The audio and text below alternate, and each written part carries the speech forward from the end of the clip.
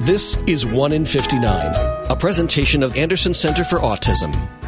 1 in 59 is a weekly show devoted to topics related to autism spectrum disorder.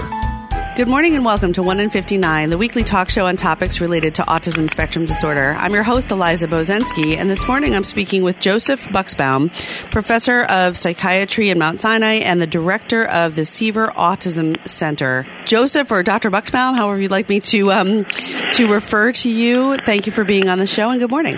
Good morning.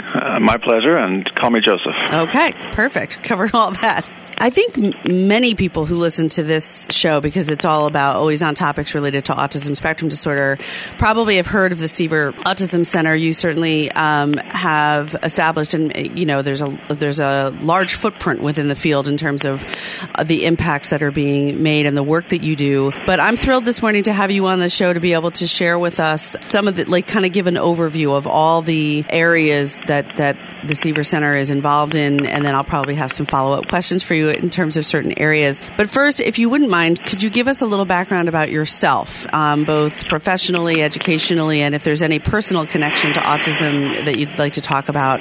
We'd love to understand who you are a little bit first. Sure. So I'm a molecular scientist and a neuroscientist. So my interest is the brain and how do molecules in the brain kind of impact behavior and development and things like that. I was trained. I did my graduate work in neuroscience at the Weizmann Institute, and I did a kind of fairly long postdoc and formal training with Paul Greengard at the Rockefeller University before coming to Mount Sinai.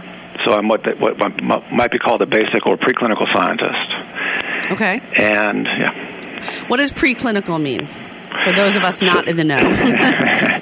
So it's a way, when there's what people sometimes call pure science, which is science for its own sake, right? It doesn't mean it's not impactful, like studying the nature of the universe.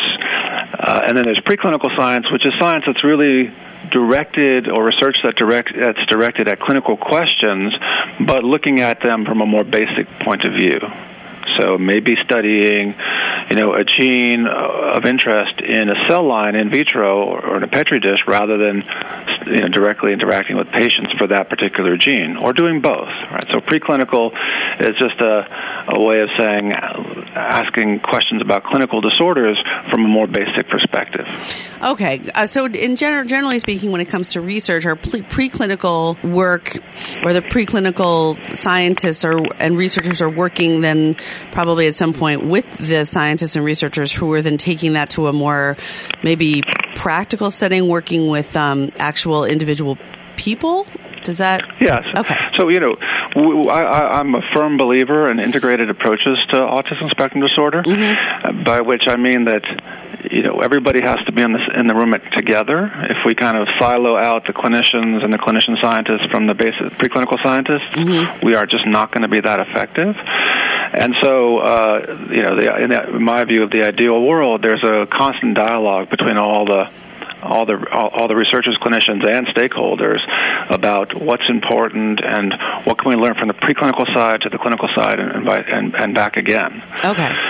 All right. Well, that makes sense to me. I mean, I think anytime you're talking about, especially something like autism, where there's still so many questions and so many different approaches that my understanding that scientists and researchers are taking in terms of looking at, organics, foundations, where it's coming from, what what part of the brain is affected, and then also the very sort of daily behavioral components, and also then treatment, and there's just so much. I won't even keep going because I'm probably sounding, babbling a little bit, but your approach makes sense to me. So what, how long have you been specifically in the field of autism research?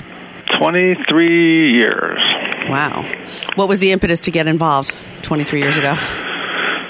So I was at Rockefeller University, and I was working on Alzheimer's disease, and I came to Mount Sinai to continue that work, but the chair of the department, Ken Davis, who's now the president and CEO of all of the Mount Sinai Health System, had an autism program, actually the Seaver Autism Center, and he encouraged me to think about applying some of my skills to autism, and it got immediately both very interesting and very compelling.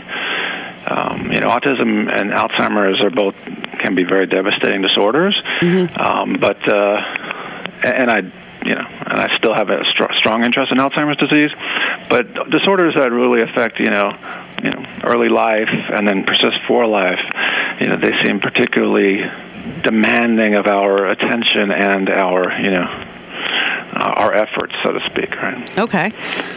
So that's so as you're starting your work then all those years back with the Seaver Autism Center and entering into the Mount Sinai community, do you see, since you've studied both, are there similarities beyond just sort of the level of disruption to one's lifespan that both autism, which is a lifelong disability, and Alzheimer's, do you see more of a connection there than maybe is being talked about more like out there in the community now?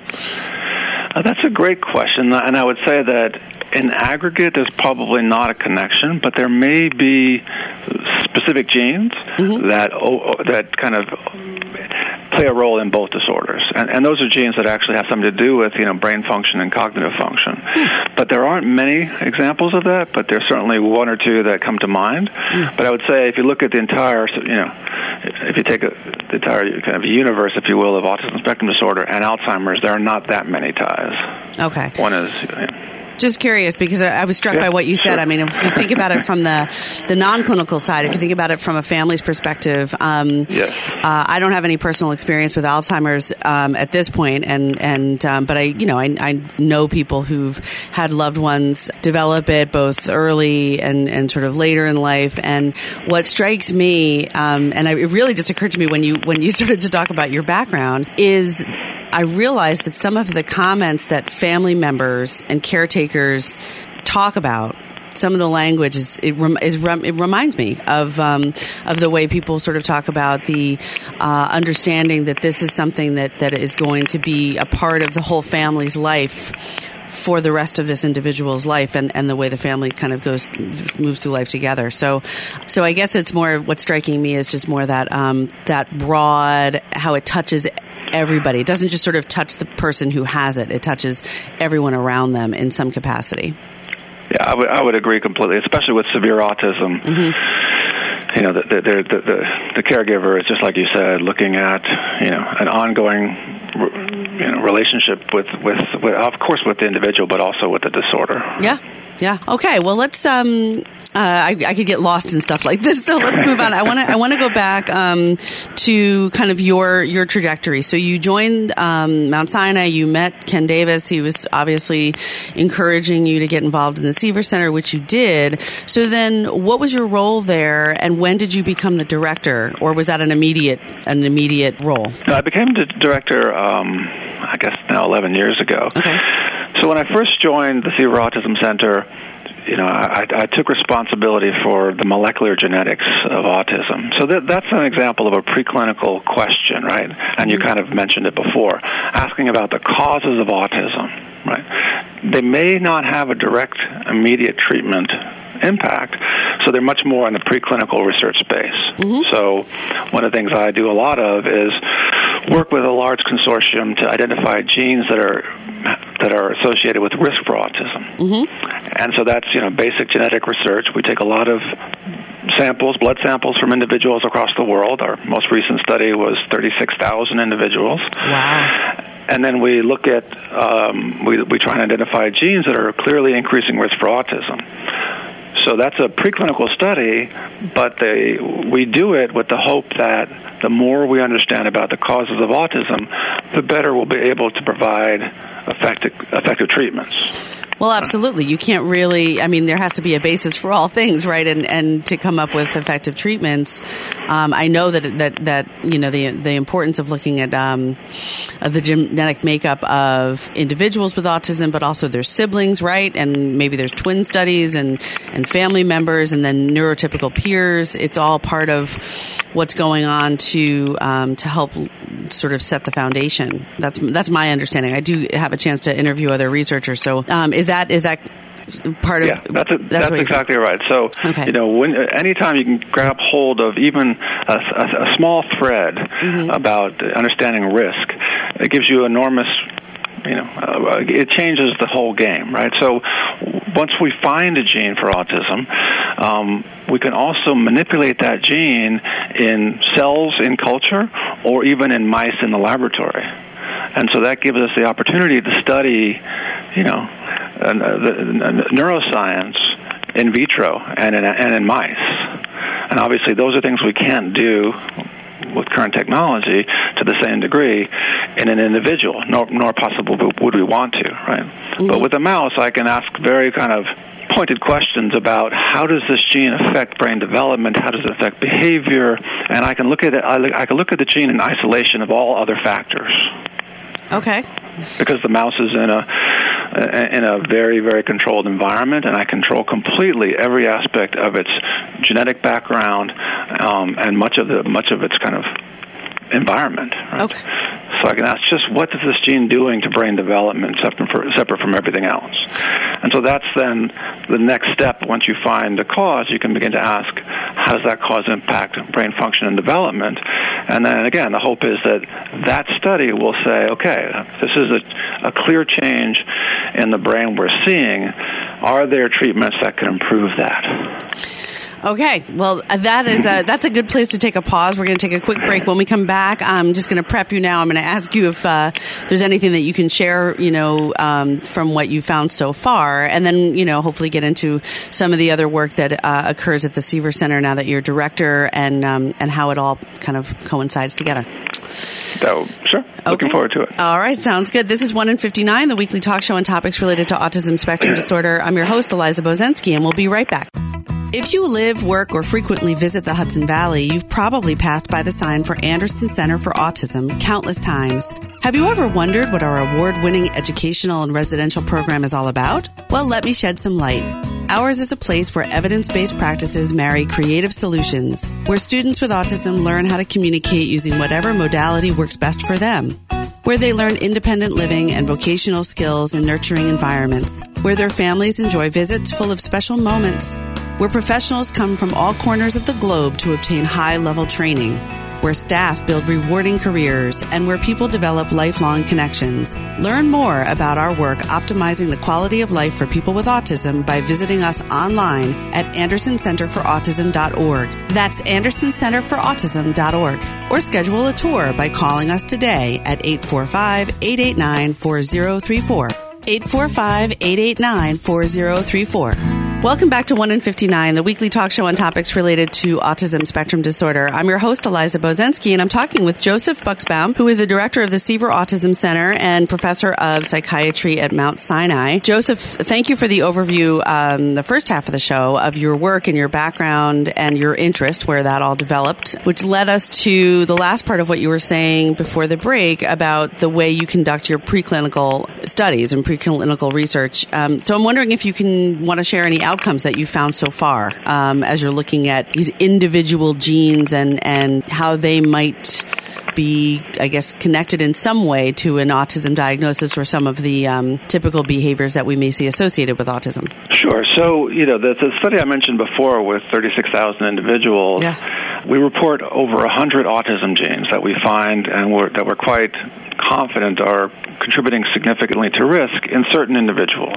So as I said before, each gene is an opportunity to go then to take the next step and trying to understand the function of the gene and how it impacts development and behavior. And what we've been able to do at the Seaver Center is not only do the gene discovery and also some of the functional follow-up that I mentioned in cells or in animals, but we've also been able to start bringing in participants that have mutations in those genes and ask questions about the phenotype or the manifestation of the autism and the other behavioral and neurological aspects in that individual, and begin to relate from the gene through functional studies in the laboratory to clinical manifestations and then back. A certain gene mutation seems to be associated also with obsessive behaviors. We can actually go back and look at the animals and see if there's obsessive behaviors there. We can go back to the genes and ask, is the same gene also implicated in obsessive compulsive disorders, for example? So, so that ends up kind of adding a lot of information about a gene across very, very multiple levels of integration, right? Genetic, molecular, cellular, organismal. But it also, I believe strongly opens the way for precision medicine, which is, the idea that if you're going to give a drug or a medicine to somebody, in many cases, the more you know about the cause or the biology of that particular individual's disorder, the more you can tailor the medicine to that individual. Right? And the classic example, of course, is cancer, which in the past we gave very strong, non-specific drugs to treat cancer, and they kind of worked for multiple cancers because they basically impacted the fact that cancer cells replicate too much. But everything you're hearing about in terms of breakthrough cancer treatments these days is about specifically targeting a gene mutation or something else in a specific cancer, and then you see things where, a short treatment and there's complete remission or something very dramatic, right? Right.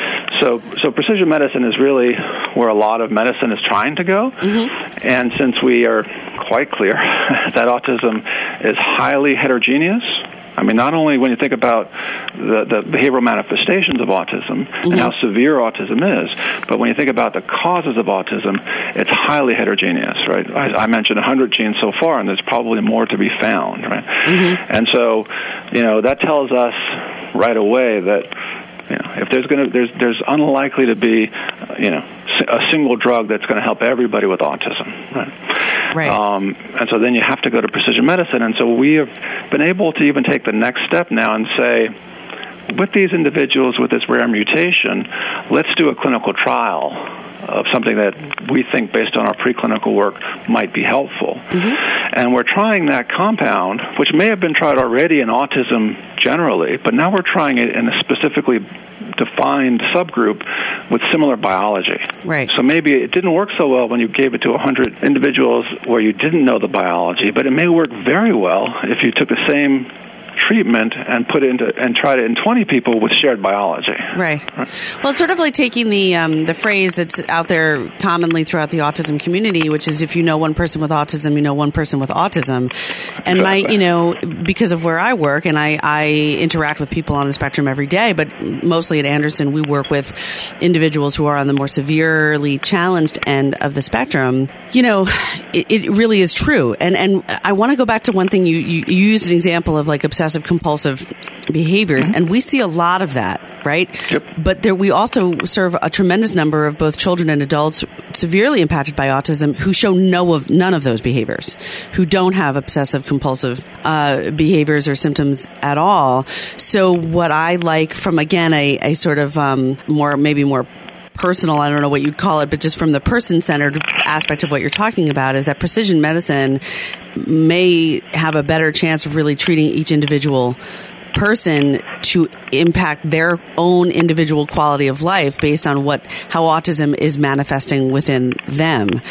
And I 100% agree with you that autism is one of those things where it really does look different for every person, and the severity of each symptom also looks different for every person. So I'm getting more excited about the work that you're doing because it seems to be, from a research perspective, leading to a more maybe an eventual outcome of really what our mission is at Anderson, which is to optimize the quality of life for people with autism. And that's something that you kind of, when you really break it down, you have to be able to do individually.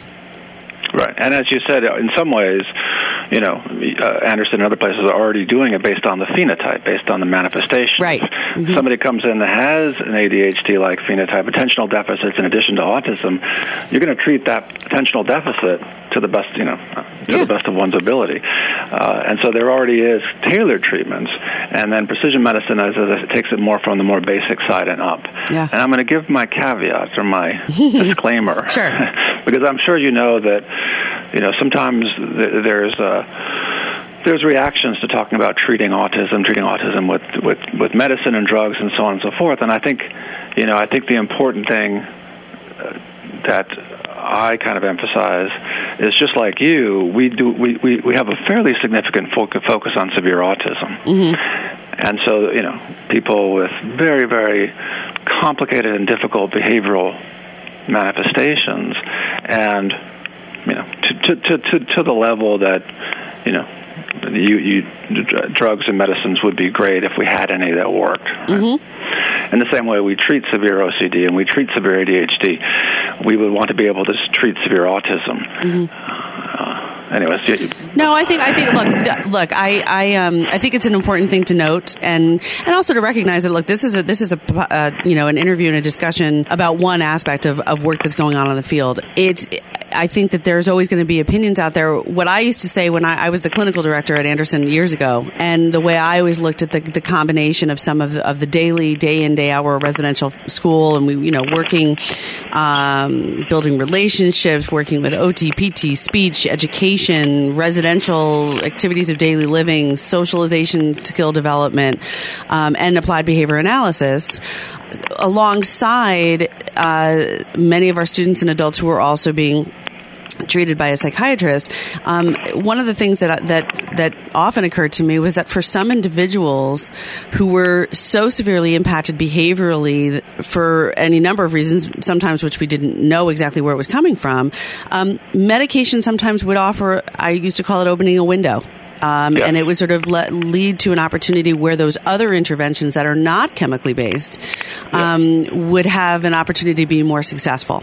And for some people, that was really an incredibly positive outcome, was to see just a little bit of a window there, a brief period where the ABA could really take hold, and we would see some significant changes. But the goal, I think, it sounds like for you and certainly for us at Anderson, is really to further the knowledge in the field, and certainly research as to the preclinical stuff, sort of why it's occurring, what genes are involved, is very important in a number of ways, and not just when it comes to precision medicine. I just think it's an interesting and exciting step forward in the entire field. So I appreciate you talking about it today and sharing with us. We only have a couple more minutes. Is there a really brief, overview that you can give of what else is going on at Seaver Center, or why you think people should go to your website or give a call over there if they're looking for certain things, or are you looking for people to get involved in studies? What else is out there at Seaver? So, very briefly, we have a strong program in epidemiology of autism. We ask questions about very large, cohorts of 20 million people, for example, across the world, and what are the environmental and other causes of autism. We have a robust preclinical research group that I mentioned already, and a clinical research group.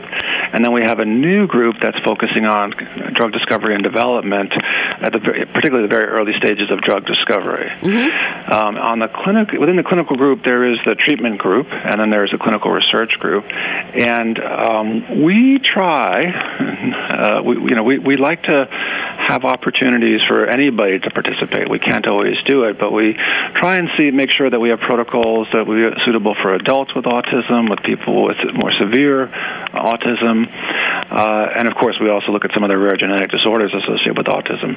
But our website is there. It has a summary of some of the studies, and also we also try and have a single phone number where a family can call and ask about not only what are some of the treatment opportunities, but also what are some of the research opportunities, and we try and give them a fairly comprehensive answer right away. All right, great. So basically, so we would encourage people then to go to the website. Well, SeaverAutismCenter.org will bring you to the primary website. Say that again. SeaverAutismCenter.org. And that's where you can also find information about all the things that are going on at Seaver, as well as a phone number where you can call for more information about the current programs, the clinical work, as well as research studies that might be going on. Because I know in that field, it's always good to have families and individuals be aware of what's out there and happening, so that if there is an interest in getting more involved, that pool of people remains connected. So, Joseph Buxbaum, director of the Seaver Autism Center, thank you so much for being on the show today, and really best of luck with your continued work. It sounds really exciting, and would love an update in the future. Okay, thank you very much. It was good talking to you. Okay, this is 1 in 59, the weekly talk show on topics related to autism spectrum disorder. I'm your host, Eliza Bozensky, and remember, Anderson cares. You've been listening to 1 in 59, a presentation of Anderson Center for Autism. Join us for another edition of the show at the same time next week.